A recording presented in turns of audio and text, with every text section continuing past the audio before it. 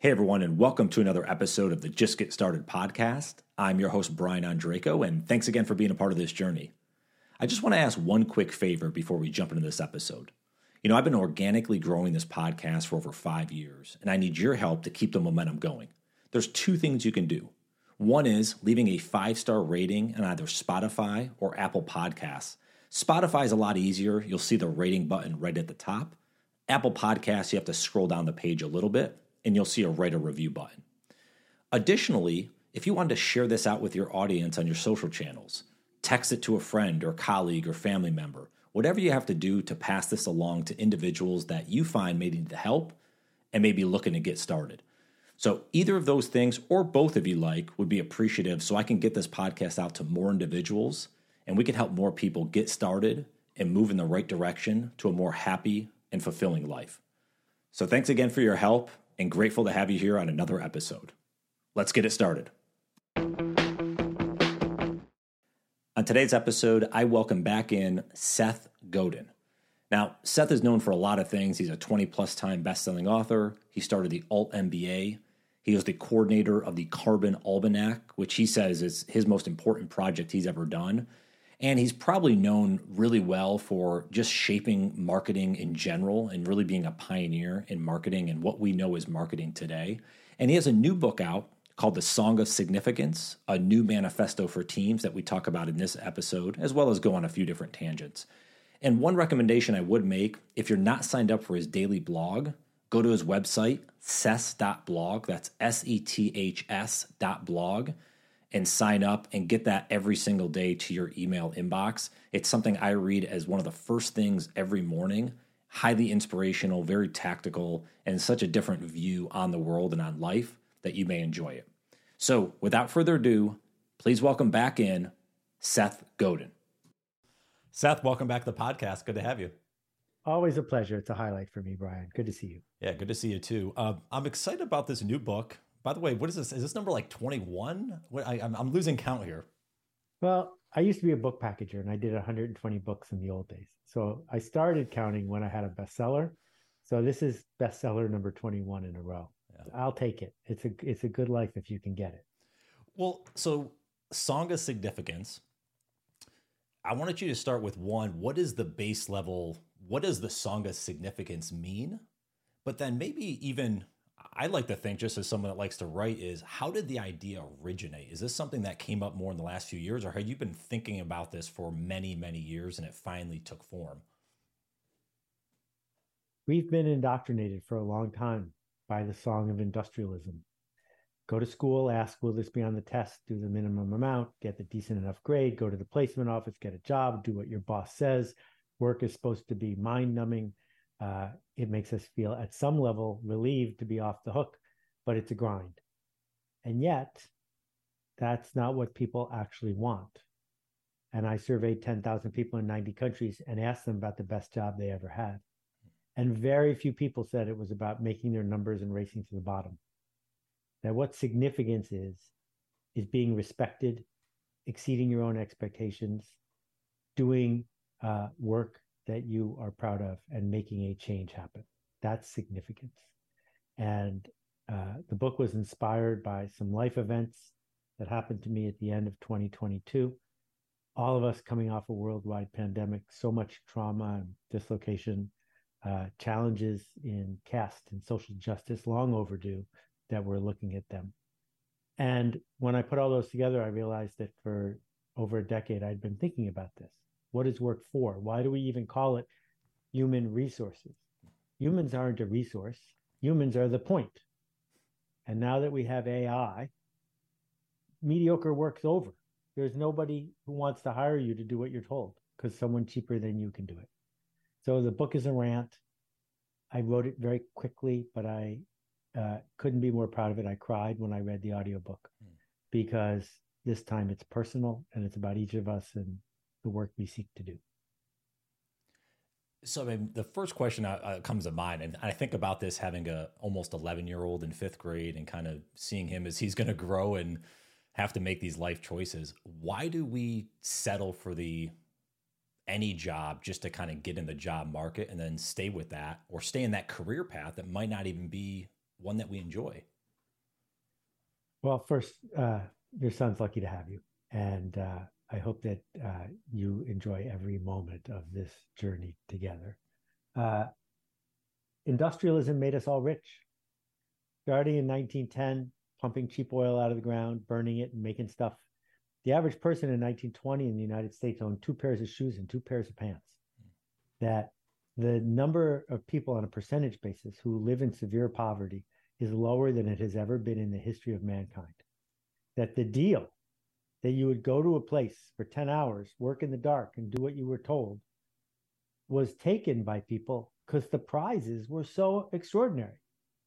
And now I can type a few things on my keyboard and a factory in China will ship an air fryer to me for $89. That's impossible, right? And we got hooked on that whole cycle. And if it didn't have side effects, I wouldn't be arguing about it. But first of all, that cycle is starting to run out of steam because you can't keep making something 80% cheaper. And number two, computers are making it so that people have much less of a role in that. But number three, the biggest one, is that as companies like Amazon and Meta and others race as hard as they can to cut corners to make their stock price go up, they're losing sense of what humanity can be capable of. And so Amazon has this huge turnover problem. They lost 25% of their profit in 2021 just from turnover.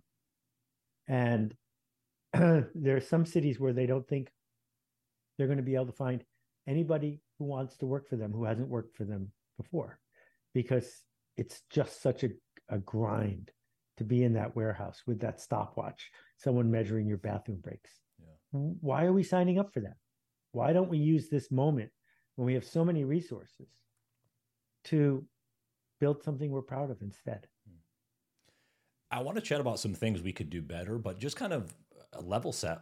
What organizations do you think are with the song of significance and like doing good work? What organizations would you kind of call out and say, hey, they're actually doing a really good job? Well, I can pick big ones and I can pick small ones.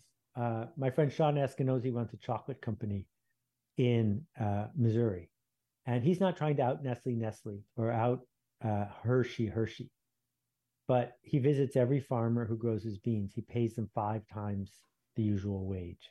He has open book management. He runs clinics for kids in high school and brings them to Tanzania. He sells directly to the stores that sell. I mean, just go down the list. Sean and his daughter are building a company that they are proud of, and the people who work there find joy in it. Does it make as much money as Nestle? No, but that's fine because it makes enough. Yeah. At the other end of the extreme is, let's compare Microsoft to a company like Google. Microsoft has said, we are going to fight the trap of measuring the productivity of our programmers. We are not going to say, how many lines of code did you commit? They're saying, let's build a place where people solve problems, not where they are obedient and on the clock. And as a result, the last year has been pretty great for Microsoft. Steve Ballmer almost wrecked that place, being a bully and telling everyone what to do. And Satya Nadella has figured out how to create the conditions for people to get to where they want to go. Well, you bring up a great point too, because I think about this a lot around like local community. We all want to, it's one thing, especially from entrepreneurship. It's like, how do you build a big business and then how do you keep growing? I see this from a sales world. It's like, what's the new numbers? Like keep hitting and growth. And at some point, I think your friend with the chocolate company is like, let's have a great company that we take care of our staff, that we make an impact in the community. Certainly if it gets a little bigger, sure. But that's more on organic growth, I see, and just naturally happens. That network effect that gets talked about, right? It's just natural. It's not like we're going to force it down your throat. And I think, do you see that as like the big problem is like, we always have to get to the shareholders. How do we get more money? That seems what it is, I guess, is the driver for folks. Yeah, there are a few things going on here. First of all, nothing in my book argues that you should choose to make less money. That in fact, in the world we live in, you will make more money by doing this. That in many years, my little company, which now has 0 people in it, but at one point had 10, made more money than some of the biggest, most famous companies in the world, like Twitter, because they were losing money, racing to get big. Yeah. And the stock market is not your customer, and they are not the point. Milton Friedman just made up this nonsense about maximizing short-term shareholder value. That's not the purpose of a company. The purpose of a company is to serve its constituents in the long run. And those constituents include the community it operates in and the people who work there, in addition to their customers and their investors. That's 4 different groups of people, not one. Yeah. And so here's this opportunity we have to be more human. And it turns out that humanity is exactly where people want to work and who people want to buy from. So it seems to line up that this is an opportunity. When we talk about let's talk about the humans that are actually, or most of them that are doing the work, we're showing up. We're talking about obviously taking those roles. So if someone's getting in, let's even take it from like a management and leadership position. Someone's been working for a company a little while. Now they're getting promoted. They want to make a difference in the organization. Are there things they should be considering different than the status quo, the things that have been talked about for years and years? So part of the challenge of being promoted is you have to look at what system are you in. If you are swimming in the industrial ocean, you can't just announce you want to play by human rules and expect to win, because they're different cultures. Culture is what we do around here, how things work, what we measure, what's important. If you work in a place where someone is measuring you with a stopwatch, treating you in an inhuman way, disrespecting you and pushing you harder, you should either change the culture or leave. But you don't have the right to just stay there and insist it be the way you want it to be and then be upset when it's not. And as talented people make choices, when talented people, skilled people look at the boss and say, I just saw you fire somebody in front of everyone, humiliating them. I'm quitting too. You don't need very many people to do that for the place to change. Yeah. Well, it comes back to people don't leave companies, they leave managers, right? Isn't that the old saying? And I've seen this in my career too. It's like being a part of a one small startup. I think I was employee 24, and it was unbelievable. I had the co-founder was just an unbelievable human being, one of my mentors today still. And then as he kind of moved out, new leadership management, whatever we want, if we want to talk, maybe it wasn't as much leadership, but that all of a sudden changed the paradigm of everything. And there was a mass exodus a year and a half later because of that. So it kind of, proves that point, if you will. Yeah, exactly. Managers use power and authority to get people to do what they did yesterday, but faster and cheaper. And leaders look for volunteers who want to explore the liminal space between where we are and where we're going. And sometimes managers are leaders, but not always. And sometimes leaders are managers, but not always. When I worked at a company just like the one you worked at, I was the 30th employee. My boss had a boss. That was it. I led, but I had no employees. And I ended up with 40 people working for me, even though none of them reported to me, because I decided, since I was 23 years old and no one had told me otherwise, that I could just lead. And, thanks to David, he let me. But no one gave me a ticket. No one said, you are now authorized to lead. And I wasn't a manager, so I had plenty of free time. Well, and I've also looked at this from the other side is like, people do great let's take sales as an example. That's something role I've been in, and, easy to talk about is you do exceptionally well. You're one of the top performers. And it's like, hey, let's promote you to management, but you're not a man. It's like, you don't have the skill set to lead other human beings. Like, I see that as probably one of the largest problems that organizations, as they try to grow, they have to fill seats. They just say, oh, they were great here, they're probably going to be great there. That's not necessarily true. No, it's not. And it's also not true that you have to have had cancer to be a successful oncologist. That the empathy required to manage and lead is not really related to the skills required to do the job. And we should be really clear about finding people who can be intentional about the change they're making and the way they're engaging with their people. We shouldn't give them a job simply because they were good at the last job. You talked about kind of this book as a rant. What do you feel, if you had to kind of pick the whole book, what is the rant that you're maybe the most proud of, or the one that you maybe spent the most time thinking about? Well, there's a lot of stories about bees in the book. The bees changed my life. And I don't think I can do it justice in a podcast interview, but what I will say to people is this: we are not bees. But when you learn how the hive works, when you understand how 20,000 bees can be organized without an organizer, led without a leader, connected without a connector, you start to understand what culture is, what things are like around here, where we can find possibility. And as we each get older every day, when I think about my friend Ben Zander, who just had his 84th birthday, and my friend Tom Peters, who's probably in his 80s as well, these are people who spoke up early and often years ago. And they said, hey, wait a minute. Who's talking for the humans here? Because we got plenty of people talking for the machines, plenty of people talking about the system. But who's speaking up for the humans? And the reason I'm calling it a rant is not because I need to read it and not because I want to sell books. I'm not in the book selling business. It's because I want people to talk to each other about this, about how they could create a different sort of environment. Is it more on the kind of that idea of meritocracy, kind of the best idea wins, versus sometimes a decision gets made, they don't even take into account 100 other people that are involved in it, and then you have to go with it, right? Yeah, so meritocracy is this great expression that essentially doesn't really happen in the real world because it's used by the ruling class to describe the people who look like them. And it's used after the fact to applaud the ideas that worked, even though there might have been a better idea that would have worked better. So I'll give you a personal example that doesn't have to do with social standing. It has to do with hierarchy. So I was one of 5 vice presidents at Yahoo, and I was there in 1999. Yahoo was everything. It was the internet. Mm-hmm. And many things I brought to the table, some things I got patented, some things I suggested, many things didn't happen. But one of the things I came up with was this. The number one clicked on thing, if you can visualize the Yahoo homepage, which had 135 links on it, the number one clicked on thing on the Yahoo homepage was the Yahoo logo. And when you clicked on the Yahoo logo, absolutely nothing happened. Because everywhere else on the Yahoo page, if you clicked on that logo, you went to the homepage. But on the homepage, it didn't do anything.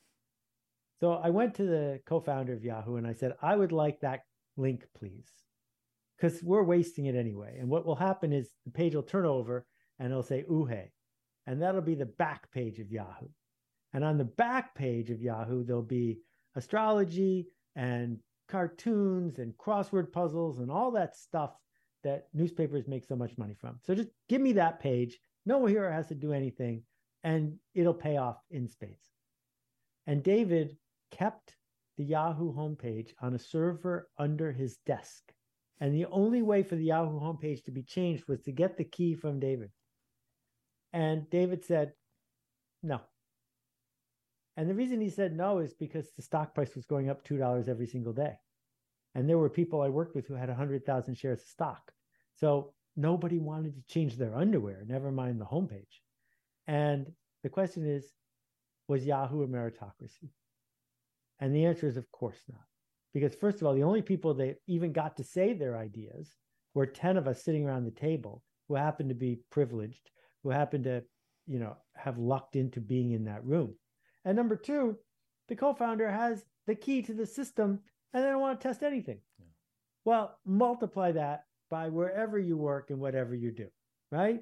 Why doesn't Apple change the way podcasts are sorted and promoted and highlighted? Yeah. Because someone came up, whatever his name is, came up with it 15 years ago, and no one wants to change it because they're afraid. That's not a meritocracy either.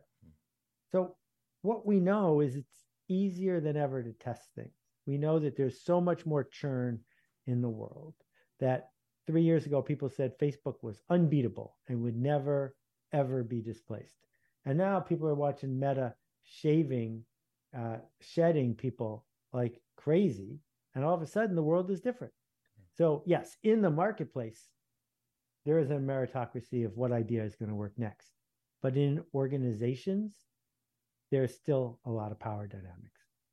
Well, then how, and this actually, I didn't think we'd go down this road, but I'm glad we got here, is, something I talk about with Just Get Started is like, this is an individual human being of saying, hey, I'm going to change. Fitness is a great example, right? I'm going to go to the circle in the gym, getting healthy. But then that commit to the change is a whole nother, that's changing your habits and lifestyle and stuff. So whether you take it from an individual course or an organization, how do you actually get folks to commit to the change then? Right. What's the first couple steps, would you say? Well, thank you for bringing this up. I was thinking about you earlier today when I was working on my juggling. I've been teaching juggling for years, and most nerdy people would like to learn how to juggle. And they will announce to you that they are committed to juggling, and then they will grab some balls and they will try to juggle for 5 minutes. And then they will leave as much of a non-juggler as they got there. And what I'm trying to do right now in my juggling practice is hard, and I've been working on it for 5 months. And yesterday I started to make progress after 4.5 months of not making progress.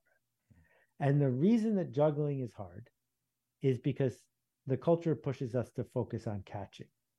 Catching is heroic. Catching is not failing. Catching is this lunge. Look how wonderful I am. But that's not how you learn how to juggle. You learn how to juggle by learning to throw. And if you commit to throwing day after day after day, the catching will take care of itself.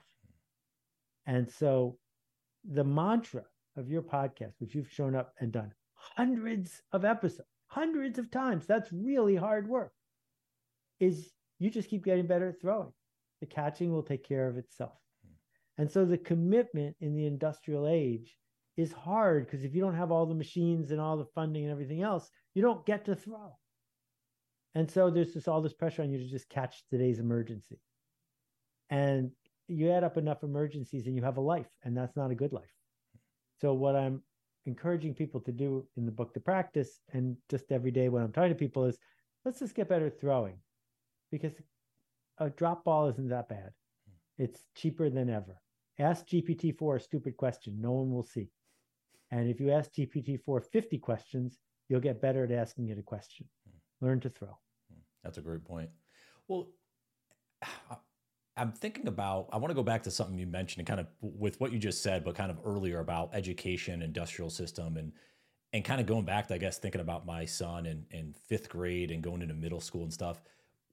Because I think you talk about this in the book, if you remind me, but is around how is the education system today, maybe, I don't want to say doing it wrong, but how could they improve? Let's take a positive and how could they do it better to help the future leaders in the next 5, 10, 20 years? So I wrote a book about this. It's free. It's at stopstealingdreams.com. It's been downloaded more than 4 million times. So I will try to do it justice in 45 seconds. But Stop Stealing Dreams argues that if we want school to get better, we have to ask a very simple question that never gets asked. Not when you go to a PTA conference, not when you go to a school board meeting. It's a simple question, which is, what is school for? And I would challenge that teacher or that principal or that administrator or that taxpayer, please tell me what school is for. And if they're going to be honest, what they would say is, school is to train my child to have a high status job where they will go to a factory and do what they're told. Because that's who invented school. School is modeled after the Prussian paramilitary system of the 1800s. School was paid for by industrialists. And, you know, if you're defective, they hold you back and they reprocess you.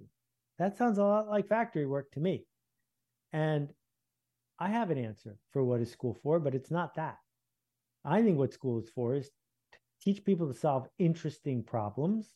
And memorizing is not an interesting problem. And looking something up on Wikipedia is not an interesting problem. And getting an essay written by GPT is not an interesting problem.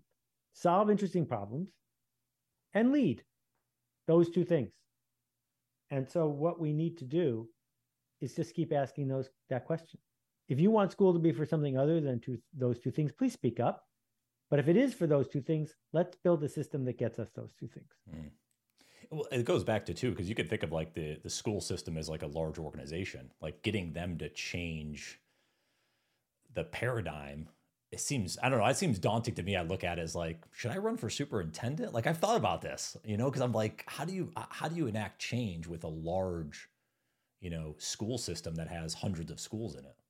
we are seeing in our political system right now that when 10 organized people show up at a school, they can get books banned, they can get the curriculum changed, they can do all sorts of negative things. If a bunch of parents showed up and just said, we know what school is for, the school would change faster than most people can realize. I like that. That's you're seeding an idea in my head, maybe for the future. So a couple more questions I want to ask. I'm going to take I'm going to go on the other side of the highway. We're going another direction, if you don't mind. Just because if I don't ask these, I'm going to be upset at myself. It's just because I have you here, and obviously talking about getting started. So, as you mentioned, hundreds of books before, but the best sellers 21 or so. Going back to book one, what have you learned that you would do different if you could go back to book one? Would you do anything different, or is that process, was that important, or would you learning what you know now? What would you change if you went back to that first book? So I'm not a great example for most people who are listening to this because I'm a little bit of a unique situation and an odd personality. So I have coached and helped for free dozens of people, many of whom have had massive bestsellers, write their first and only book. And the method is very simple. And because it's so simple, it scares people because it puts you on the hook. And here's how it works. Find somebody who you trust, who trusts you, who doesn't know the thing you need them to know, the thing you want to write a book about. I'm not talking about a novel here. I'm talking about nonfiction. You want to write a book about career advice, you want to write a book about SEO, I don't care. Find somebody like that and ask them to go on a walk with you. Then go online and buy a $19 digital tape recorder. Learn how to use it. Put a little clip on your collar and record yourself. And then go for an hour and teach this person what they need to know. If you can't teach somebody what they need to know in an hour, you shouldn't be pretending you can write a book. But my guess is you can. My guess is that you are generous enough and smart enough and insightful enough that in an hour, you can outline your point of view about something. Then take that file and upload it to rev.com, pay them $20, and they will type it up for you. You'll get it back tomorrow. Now you have the first draft of your book. You should make it better. But editing the last part of a book is way easier than looking at a blank page and saying, I don't know what to do. This method always works. Will you end up writing a book like Robert Caro? No. You might not even write a book like James Clear, but you will write a book, and it will be one you can be proud of because it is you talking to somebody about what they need to know. That's great advice. Well, it goes back to your last book, right? The Practice. It's like you got to just put it out in the world. Like the first book, I think you mentioned like no one read your first 100 blog articles, right? What are you on, like 8,000 now, 10,000? I don't know how many you've written now, but I do enjoy getting it every morning. By the way, I had 100 daily readers in the first year. So if I said 100 isn't enough, I would not have a blog. I didn't write a blog because I needed to get 1 million readers. I wrote a blog because writing it felt like the right thing to do. And we live in this culture filled with false proxies where we're measuring the wrong stuff. Your Facebook friends aren't your friends. The people who follow you on social media aren't actually following you, and they don't actually like you. Those numbers are all invented to make you do it again. That's not your job. Your job is to do your job. Yeah. And I'll tell you what, I'm going to give you a big head here, but like I've learned a lot of this for you over the years of like, that's how with my blogging or the children's books or whatever it is, even the podcast, it's like, I'm looking, as I tell people, I'm going to be doing the Just Get Started stuff for the next 50 years. Like this is stuff that it doesn't matter what the following count or whatever are because you have that North Star. And I'm sure similar maybe to you with the things that you're doing. It's like, you can't get caught up in the day-to-day, this short-term win. I talk a lot about delayed gratification. It's like, what does it look like down the road for me as I continue to put this stuff out? And that's where I know a lot of folks get stuck because they are looking at tomorrow, am I going to get an extra 10 followers or whatever, Yeah. No, I used to reach out to people who had very quick overnight success and volunteered to help them think about how they could develop a practice. And I stopped because most of them were so swayed by their instant overnight success that they expected it was going to happen again. And if it wasn't going to happen again, they had wanted nothing to do with it. And so you end up with one-hit wonders. You end up with people who don't develop a practice. That the magic of Bob Dylan isn't that Bob Dylan is a genius. The magic is he made more than 50 records.